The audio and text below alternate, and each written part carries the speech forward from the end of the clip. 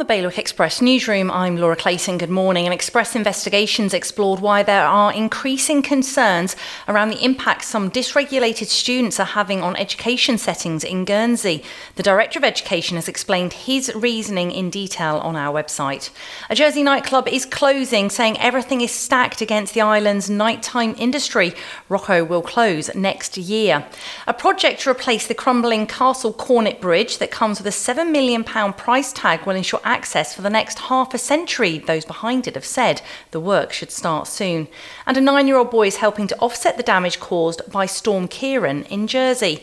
Thomas is replanting a tree sapling to help replace others that were lost in the recent stormy weather. And now the weather. There's going to be showers throughout today. Wind southwesterly variable light force 2 to 3. A top temperature of 10 degrees. High tide today will be at 7 o'clock tonight. That's the very latest from Bailiwick Express.